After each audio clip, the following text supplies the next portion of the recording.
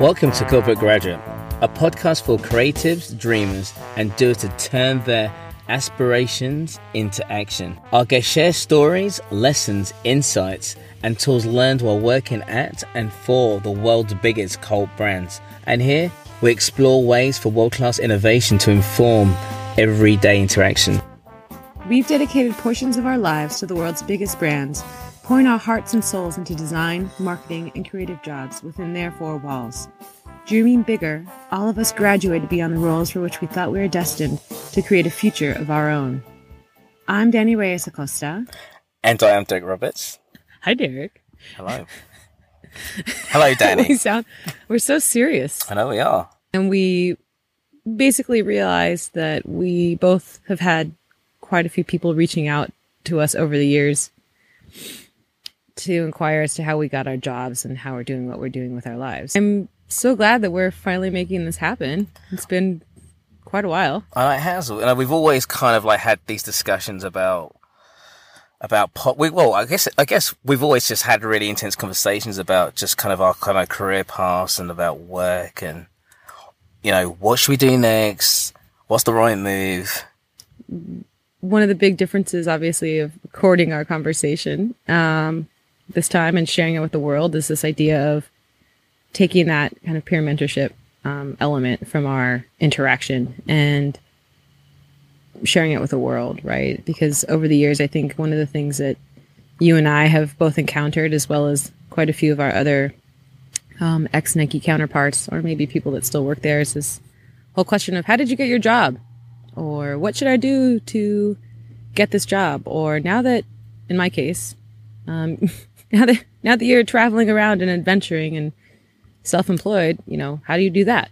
Right? So all the questions of how do you make it work? Pretty much, yeah. And I think same thing as what you said. I've got that all the time, just different places with people saying, okay, I work in this industry, you know, what do I do next? You know, you've got any pointers and, you know, who do I talk to? How do I grow? You know, right. What's my next move? You know, is this a good move or is it a bad move? And I think that, you know, sometimes, you know, people just need a community to kind of, what's that saying with it? You need a village to raise a child. Something like that. And I think that's kind of like, it's very kind of applicable to people's careers. Like sometimes you need a little bit of a village to kind of, you know, give a little bit of guidance. And I think that we want to create like a podcast. We want to create this podcast into something that, you know, people can kind of use as a great resource to, you know, share their loves, you know, share their passions and, you know, inspire other people and just help people and just make new friends, you know, make the world a happier place. I love that. You're so lovely. I try. No, but I think you hit the nail on the head, right? There's this big component of community that whether you're a freelancer or working in-house or maybe you're starting your own company, there's a lot of times, unless you are a part of a mentorship program or can seek out a career coach or what have you, building community is so important, or it has been in my career, because that's what enables me to stay inspired and kind of take those aspirations and do something with them, you know? Yeah, so true. So, and I also think that, you know, if you've got a really diverse kind of community of, you know, people that you know, it really kind of helps you think in different ways. Like, I guess, like, obviously me and you, we come from different kind of creative kind of backgrounds. That I'm a designer. And obviously you work in strategy. So I think that, you know, the beauty of our kind of conversations of my visualizations of, like, you know, how I would kind of handle a creative project, I should say, in terms of aesthetics and the kind of the basic kind of structure. And then I guess that you're more of the kind of the backbone, the more of the kind of the structure and strategy of, like, you know, getting things done in real time. Totally. Well, and there's, I think, a component to the big systems thinking piece, right? Yeah. I don't know if I want to go into the whole thing of get on my soapbox just yet about how great brand strategy is and how important it is. But we can totally go there. But there's a big component of looking at not just for my work, but I think kind of in general, when you are a creative or a marketer trying to see kind of all the kind of pieces of the pie and how they all fit together so that you can make a better approach and figure out which way to go about things, right? Yeah, so true. I think you kind of nailed it. And I think that the most important, an important factor as well is our journeys. I think that, everyone comes from a different place, in the world. And it's really interesting, like, finding out about people's journeys and what kind of struggles they kind of overcame or overcome, so I should say. And, parts of their career where they've actually kind of pivoted, or they've had a moment where they weren't really sure, whether to zig or zag. Right. And then they realized that, where they were it's the place they weren't actually destined to be. They needed to be somewhere else. Mm-hmm. And that was the point. I always say to my friends, it's like a pivot point. It's like, when a problem happens, it's usually a point in your life where you just kind of have to kind of, you look at what's around you and you kind of sit and you think and you pivot, you move, adapt to that situation some way. You either step towards it or you step away from it because, it's something you should do at that particular time. And I think that's for me is always like problems are moments where I need to kind of stop, look, listen, figure out whether I love that place or whether I hate that place or I want to move on. Yep. No, I think you make a great point of kind of that thing of moving away from complacency, right? And having an awareness of kind of what's going on, whether this is a particular project or, in general, even creative, like your career path, right? Exactly. And looking and recognizing that, and I think that's probably why we're having this conversation in the first place, right? And we've been having this conversation ever since, oh dear Lord, 2012? Who knows? Yeah, forever. It's been 7.5 years. Jeez, that's crazy. Oh, it's crazy. I didn't realize I knew you that long. Didn't know we were still friends. Oh my God, it's been a while. It's been yeah. Okay, we'll have to get into that. We'll talk about the origin story of one gray, beautiful, rainy day in Beaverton, Oregon. Exactly. But the point of moving away from kind of complacency, right? And I would think that anyone that's tuning in today is intrigued about, how do I stay inspired? How do I kind of figure out whether it's my career path or approach a problem in a different way? And so I guess kind of in the future, I think it'd be nice to bump up the 3 points of what someone can take away from an episode. But I think today we're going to talk about continual improvement, how failure does not exist, and then how people can connect the dots. And so in this short episode, I think we're going to talk about what we've done to address those pieces.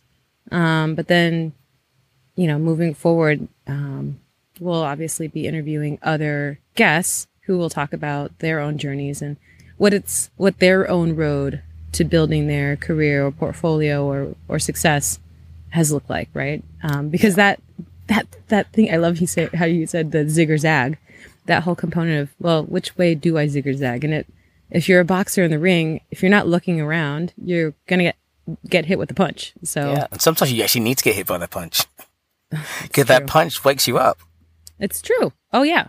Oh, I love this metaphor. I definitely got my own punch, but yeah, we'll talk about what that looks like a little bit later. I guess so. We've talked a little bit about maybe what we're going to do today in the episode, but overall, what are you thinking for in terms of how do we package up this approach, right? Because we've gone from the conversation of you and I mentoring each other on a weekly, bi-weekly basis and talking about our own projects and how do we evolve some of those components in this post-corporate life, or as we say, post-corporate graduate, because I'm an overachiever and hate the phrase corporate dropout. But yeah, what are you kind of thinking in terms of the objective for today's chat or even the podcast in general? Well, I think for the podcast in general, I think that I want it to be kind of fun and informative. Mm-hmm. And we want to kind of give, everyone's real information, which can be actionable in some way. And also, you can actually learn about, the people we interview's personality. You can learn a lot more about them and, what makes them tick. So, and we want to obviously build that community. So every person we interview has a real kind of character and a real story. And I know that for a fact that I have a few friends who've got some amazing stories where, they've being designers, and then they become personal trainers, and then just go back in design, and other friends who, designed and then become, chefs, become cooks, and, they've used their creativity, but on a completely different kind of level. But then they also kind of use the learnings that they've established at, these companies in their kind of present industry, which I think is really interesting. It blows my mind, because I think that you always think that you kind of, when you're a kid, you've got to do one thing. And the people talk about transferable skills, but you don't know really what those skills are until you get into the real world, and you realize that, especially I think when you work for corporate companies, you realize that there's very rigid structures in how to do things, like frameworks. And once you kind of realize how those frameworks work, you can realize that they're very kind of applicable to different industries and different situations. So if I'm taking a not so subtle reference to The Matrix, the movie and that thing that you and I have both worked in, okay, you're saying the spoon does not exist.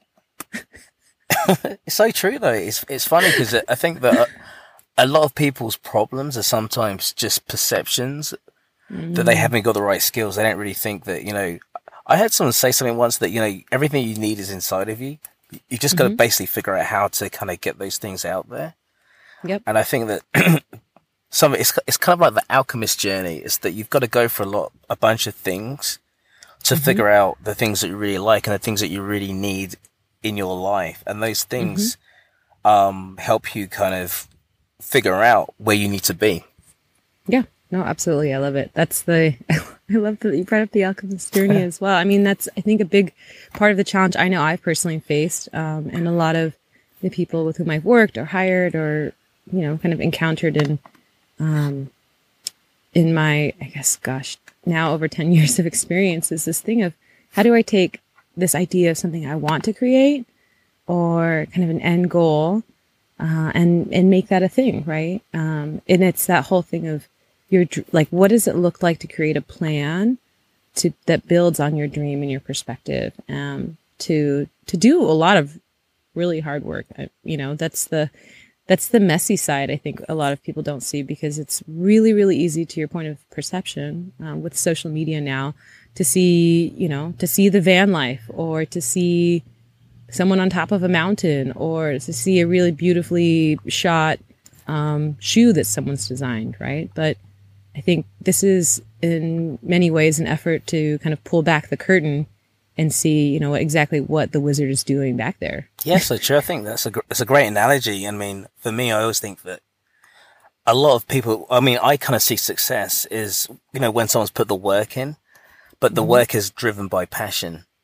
And I think that it's not always driven by the money. The money is just a byproduct of someone actually pursuing something they're pursuing their dreams to a certain extent.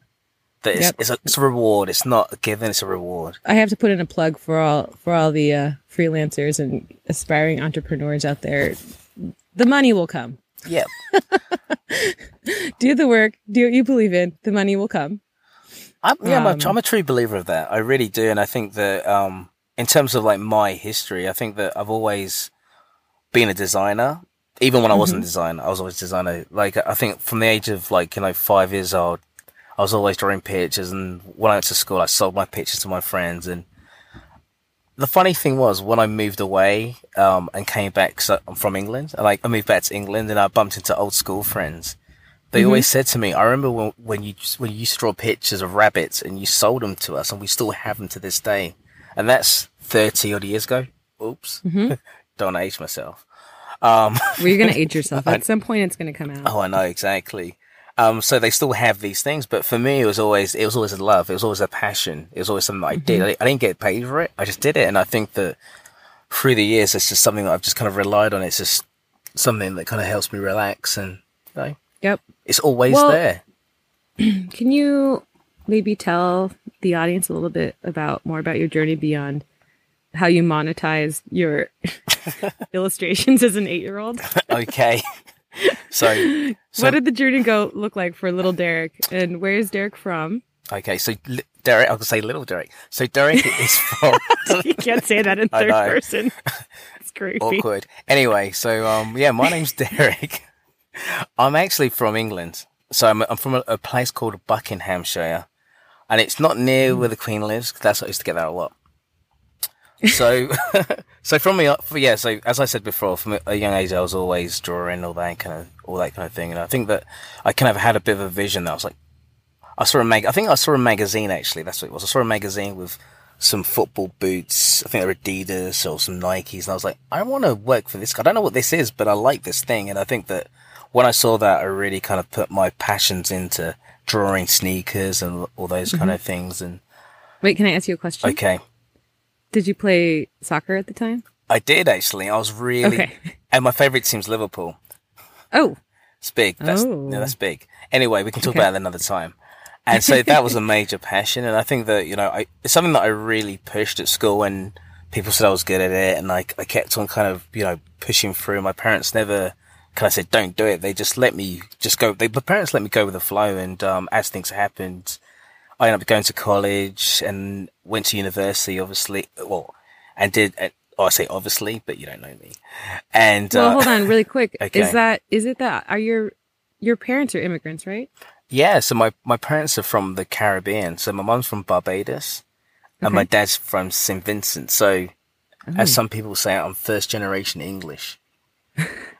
So, yeah, which is kind of interesting because I think that in terms of my parents as well, I mean, where they come from, design is not really a big thing. So they obviously have this son who's in England who's drawing pictures, and they don't know what it is or what kind of career it could be, but they know that, he might have some sort of skill. So my parents were just kind of, they just kind of let me just go with it really. And, which I always kind of commend them for. And I'm kind of, really kind of happy that they gave me the opportunity.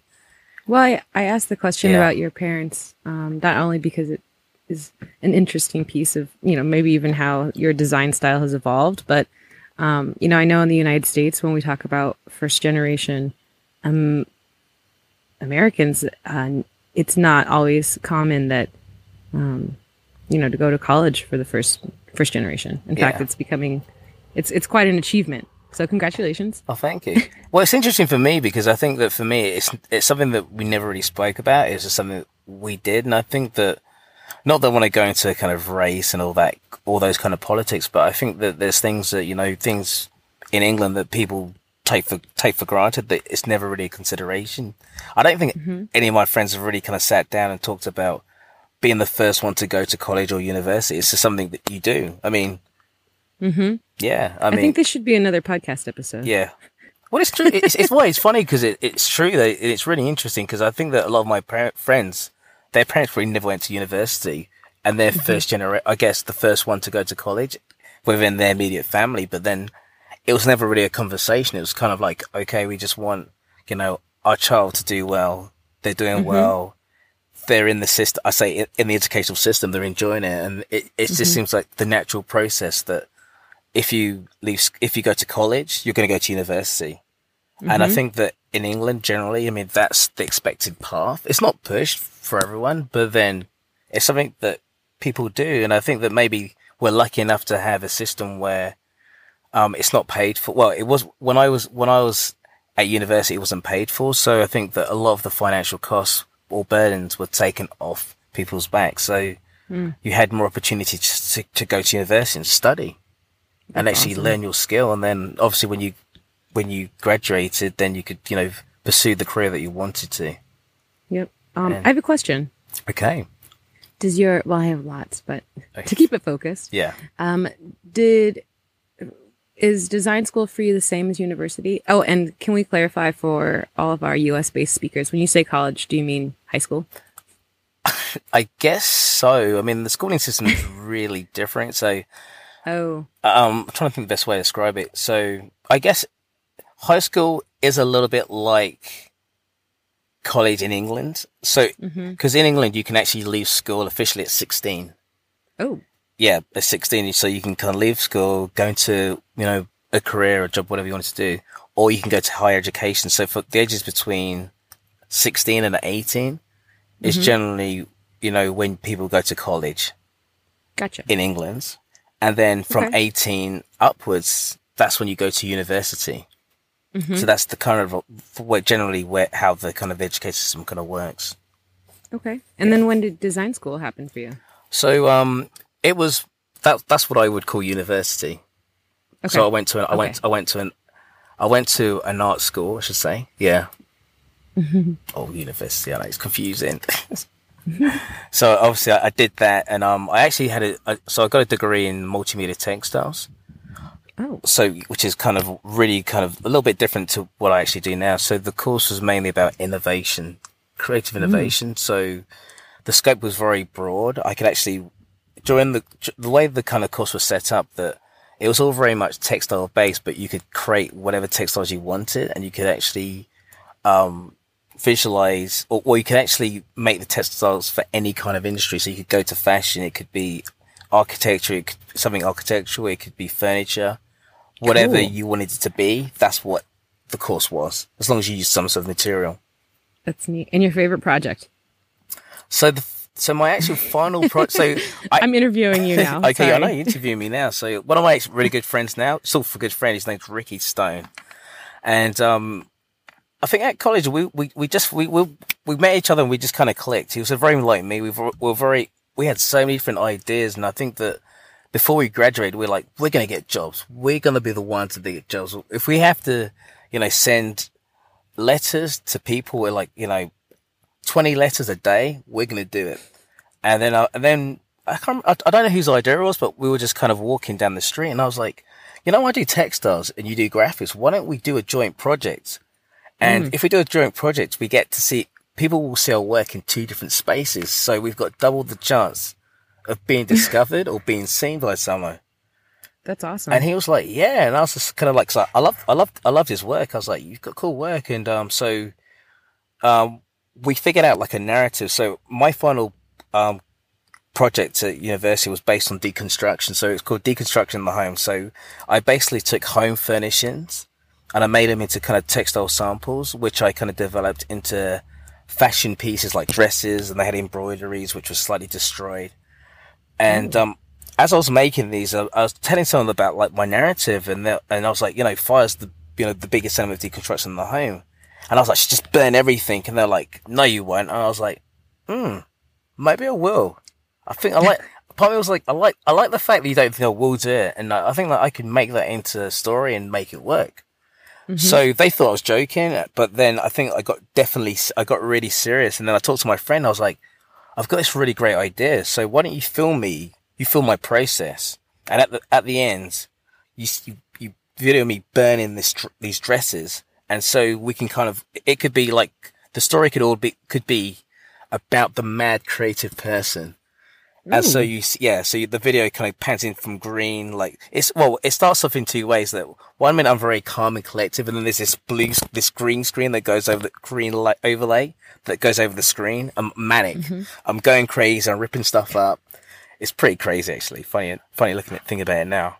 But we kind of play that story all the way through. And at the end, I throw these dresses down and we put petrol on them, set them alight.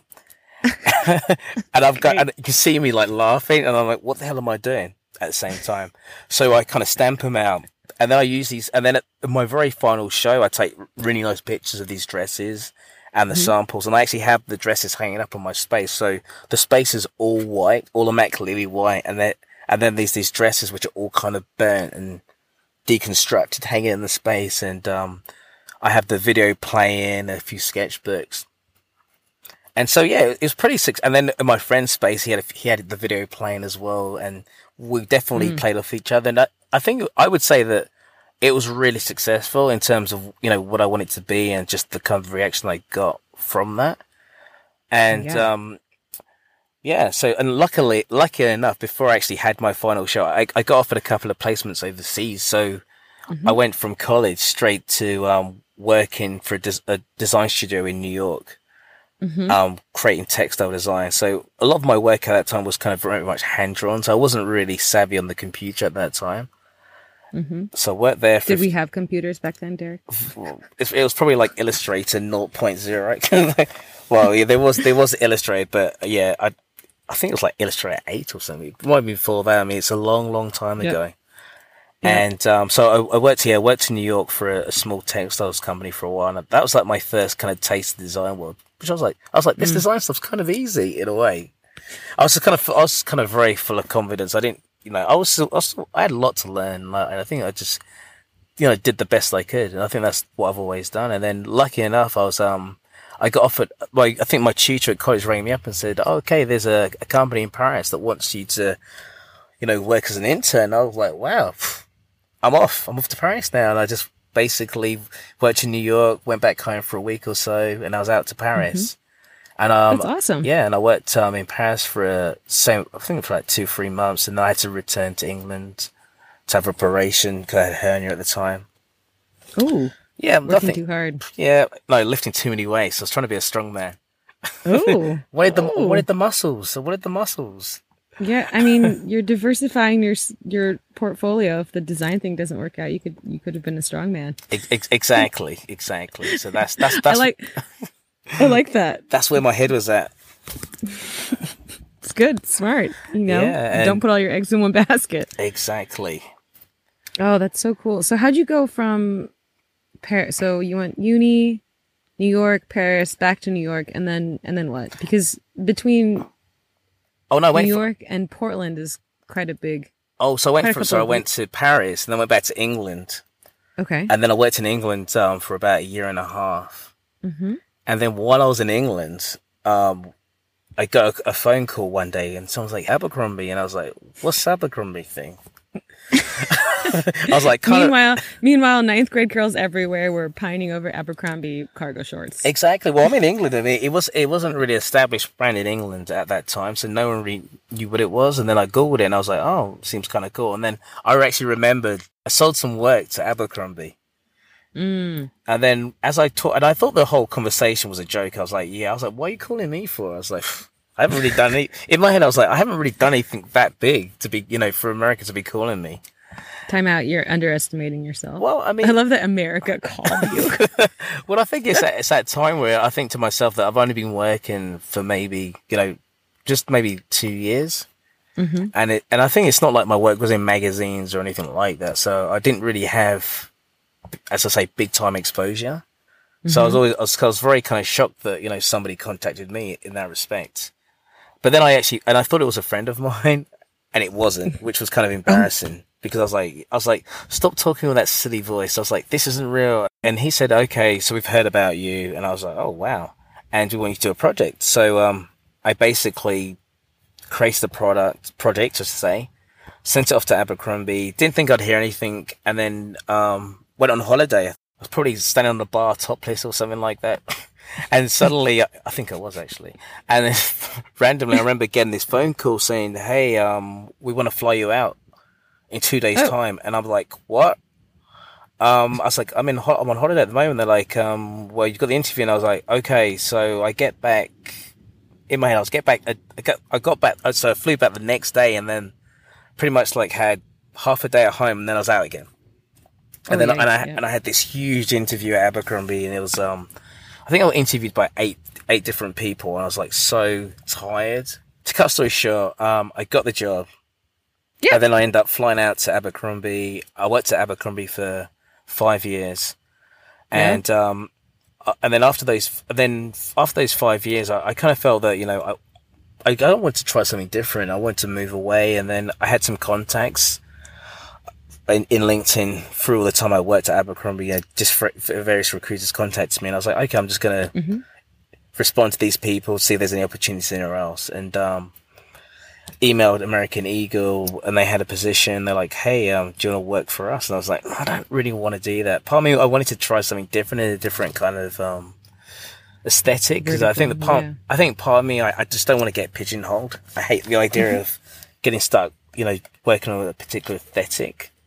But then it would be a little bit of money. And, then I was doing men's at the time and they offered me the opportunity to do women's and I was like, well, that could be interesting and it's in New York. So, I ended up taking the job and I worked, American Eagle. I worked on their women's line for about 2 years or so. And then I worked, on 77 Kids. And then whilst I was working at 77 Kids, kids, that was the first time that I got contacted by Nike. So Nike contacted me on LinkedIn, and we started to have just kind of conversations about opportunities and, you know, all the other jazz. All that stuff. You're good at the conversations. And then that put us in the same room in October 2012. Yeah. So I interviewed and I got the job. Congratulations. Fantastic. At Nike, I worked on various projects for North America, and I worked on the kids line as well. So if you actually want to see more of my work, you can go to it's DerekRoberts.com. So it's ITSDEREKROBERTS.com. Derek Roberts. Okay. I'm glad you plug. Thank you. Thank you for spelling that out. Wait until I give people my address. It's very long. Okay. So yeah, so that's me. So that's my history. So currently, I actually, obviously quit Nike, and I'm working in the freelance space at various brands like Calvin Klein, Zingwell. Making beautiful things that we might see on runways and or probably buy in stores. Hopefully. 6 seasons out from now. We can only hope. We can only hope. Well, it's good stuff. It's good stuff, and I'm thankful we've kept in touch over these 7.5 years, because it's been a circuitous journey, and I don't know about you, but it's definitely been a little bit messy for me. No, true, but I always think that part of that mess is the beauty of everything. That, you know, you're going to make these mistakes. It's like a diamond doesn't come out shiny. It needs that pressure. It needs, a little bit of time, and then hopefully, if it all goes well, you come out with something that's kind of near perfect. Everything's perfect in a way. Just got to enjoy the journey. Just be serious. Got to put things under pressure and see what happens, I guess. I think at the end of the day, you just got to enjoy the journey. That's what it is. I mean, everyone's got their struggles. Nothing's perfect, you got to roll with what you have and just enjoy it. Yeah. Some people don't get the chance to enjoy it. That's true. Well, maybe that's the kind of being open to and receptive to that idea of, if everything, as I had said to someone the other day, that, I guess it was last night, that was talking about hitting the road and taking her young daughter with her, and she's, basically communicating how nervous she is and afraid to make all these mistakes. And, in my own experience, definitely in my career and certainly in my personal life as well, I think if we allow fear to, if I have allowed fear to kind of rule how I make my decisions, that essentially becomes paralyzing. And it's kind of one of these things where if I'm not acting from a place of open-mindedness and love and kind of just being guided by my own internal compass, then it doesn't, it's not productive for me. And I guess that's actually kind of how I ended up at Nike in the first place, was that idea of what's good for me, right? Yeah. When I too got a phone call. Just out of the blue, when I got that phone call, pitching me on this job, and, we started the interview process, I was in a place, personally and professionally, that wasn't productive. I'd been doing some really great work, but I was working in the space and defense, kind of vertical through working with wireless technology. And that was great, but I was not really, and let me step back. It was a beautiful opportunity to build a brand, learn about content marketing when content marketing was not even a phrase. I think Twitter had just been launched like a year and a half before. And I got to do some really, really cool stuff. But, ultimately I realized that the work that I was doing was not feeding my soul. And when I got the phone call, basically telling me that Nike was offering me a job. 2 weeks later, I packed up a rental car and left San Diego and headed up to Oregon. And that was a fateful day. Fantastic day. It was probably rainy, let's be real. Yeah. Still fantastic. Just like England. I don't know. So it's kind of a weird thing, right? Because I'm thinking about my own journey and kind of reflecting upon yours. Yours seems, maybe not necessarily super direct, but, if I look at what I'm doing now in terms of brand strategy and brand innovation, and think about what these like 10.5 or so years have really looked like, it's been so many different things. And I've worked with so many different companies in a couple of different countries as well. But it's always been that kind of super scrappy approach of figuring out how to do it, because I didn't go to university for marketing or design, or I guess I did part of my formal training is rooted in understanding system dynamics, because I went to school for global studies and essentially learned about economics, international relations, development, sustainability, kind of the things of, what makes the world a great or not so great place. And that's shown up in how I do my work, certainly. But, after I got out of school, let's see, that was 2006. The economy crashed in 2008. And so I had started my first little company then. And that was quite interesting. Did that for a couple of years, got to do some really great work with the USGA and with JCPA. Basically, we're doing these kind of like web identity things. What things are you passionate about in terms of what you've done, or the work, yeah, or the play, or both? In terms of both, I guess, because I always kind of feel they kind of feed each other in some way.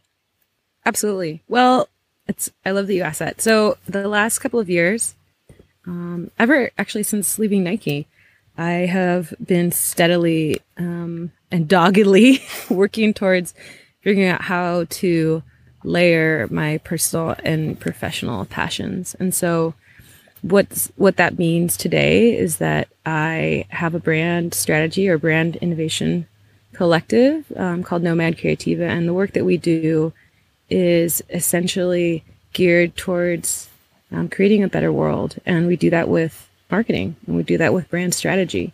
That work looks like consulting in-house.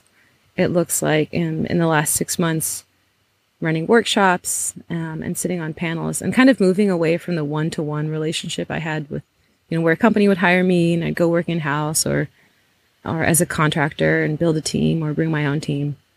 But in the last 6 to 8 months, it's really been a focus of how do I take this approach, which is rooted in change management and process design and user experience and empathy, right? So really looking at human factors and think about how do I take so many of my different experiences and wrap it up into an approach that can help many companies, whether they're small or medium or even big. And so I'm working primarily in the outdoor industry. I've also, in the last 5 years, had some work as well in the kind of ed tech and startup space. But all of the work has really been to back organizations that are creating good in the world, because, if I don't know if you saw Patagonia's updated mission, this thing of we're in the business to save our home planet. Yeah. I think there's a lot of work that, I really, really love brand strategy and digital strategy and understanding the consumer experience or the customer journey and kind of getting into what makes people tick, and identifying an opportunity around, how have people maybe not been talked to before or kind of marginalized, and how do we bring people into the fold so that they can also be part of experiences in the outdoors. And I say that because, for me personally, my own experiences in the outdoors have been healing and challenging and amazingly beautiful and community building. And there's a big component of, I wouldn't be who I am if I didn't have those experiences. And so, I want to get more people outside and connecting to each other and building community and, doing some good along the way. It makes sense, though. I think that you kind of made some really great points about that kind of that one-on-one interaction. And I think that, and it kind of relates back to, this podcast in a way, is that, we want to kind of reach people on different levels of their journey. We're like ground zero, so you can kind of talk to us and figure out, where you want to go. And we can kind of like give you that little push. You help us, we help you. It's that kind of situation of, creating a community that no one's bigger than anyone else, that, to save the world in a way.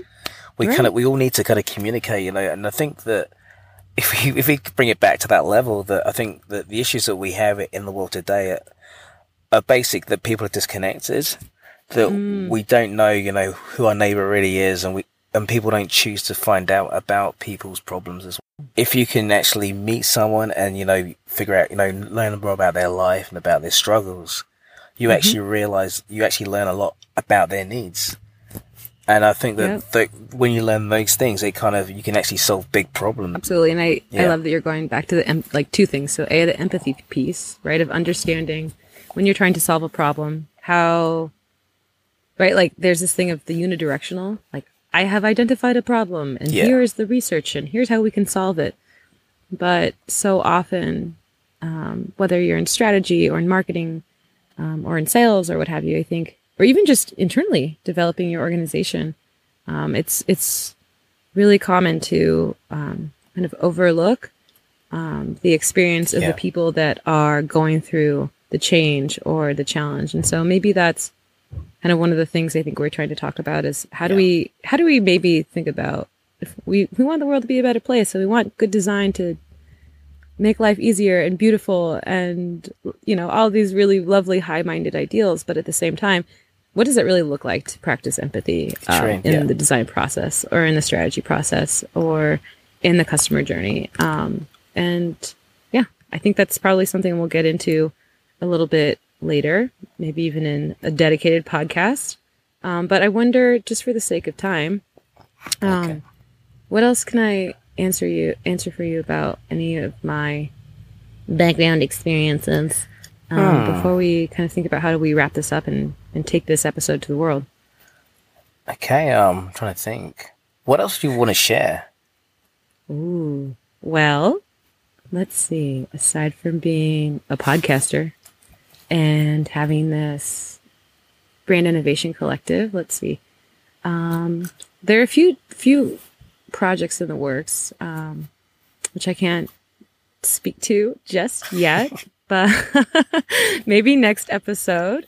But I guess if you want to learn a little bit more about me, you can also go to my website, DaniReyesAcosta.com. That's DaniReyesAcosta.com, where you'll see a little bit of my work. And yeah, my journey is always changing. I quite literally, I live in a van, and this podcast is coming to you from Forestville, California. The next one will probably be from. But I'm going to say one thing. This is what I think is the most amazing thing about you is that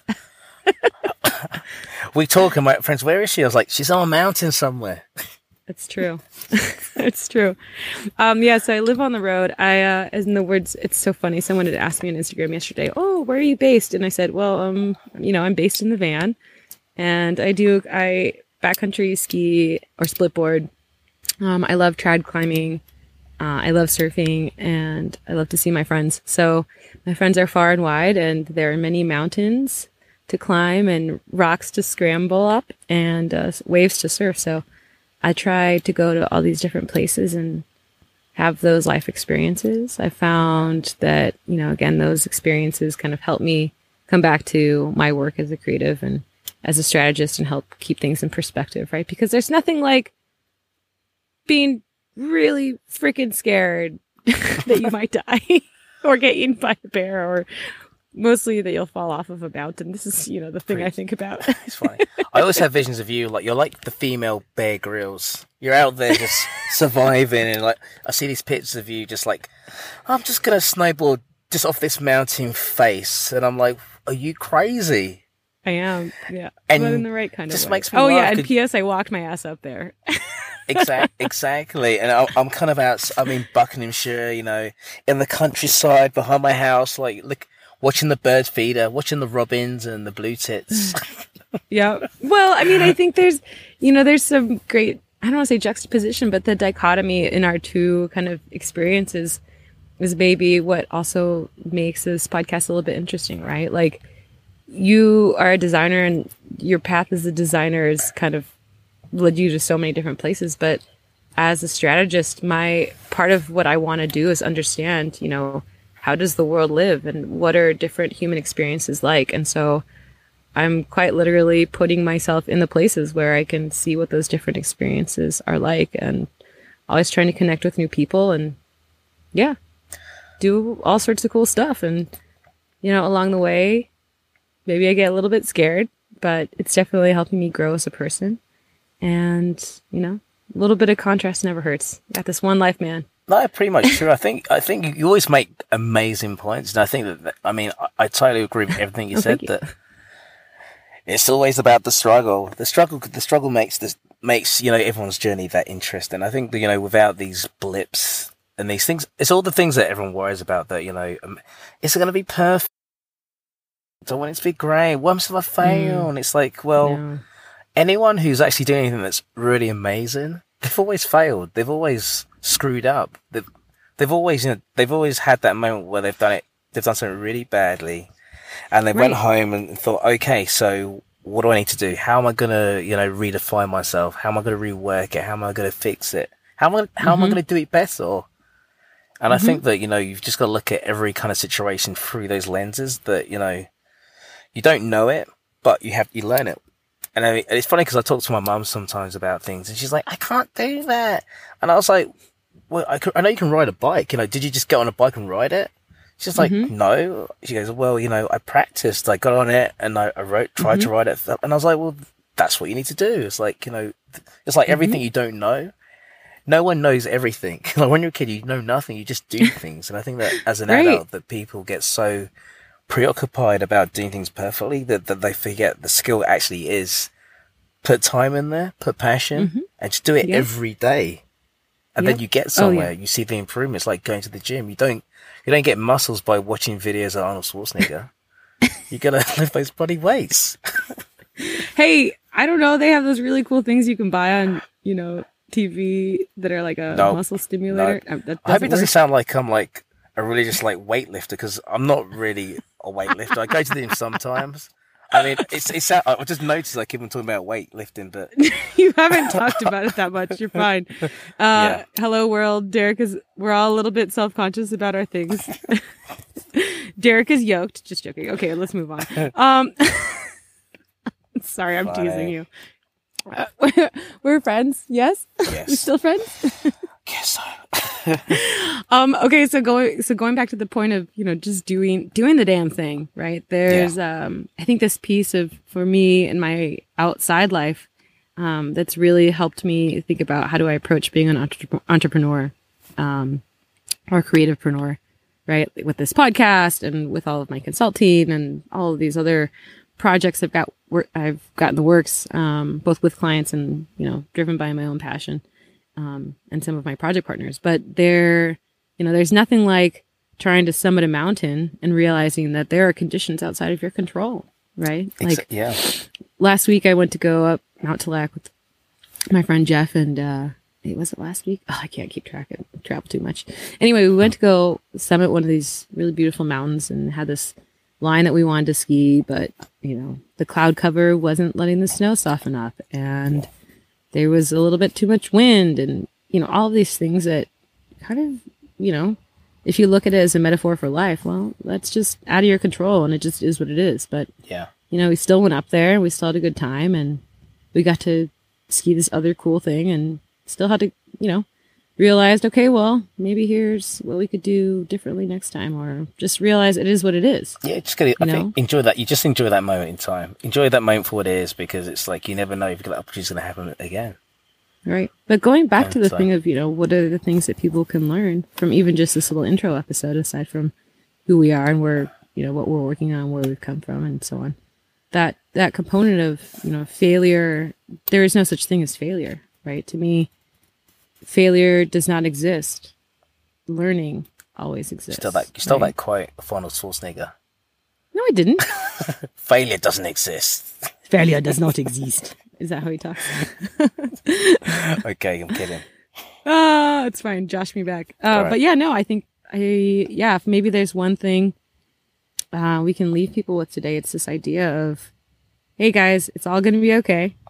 And just keep trying. Just do it. Just do the damn thing. Exactly. Focus, passion, and keep on going. That's my words of wisdom. Do some epic shit. Exactly. Couldn't have said it better.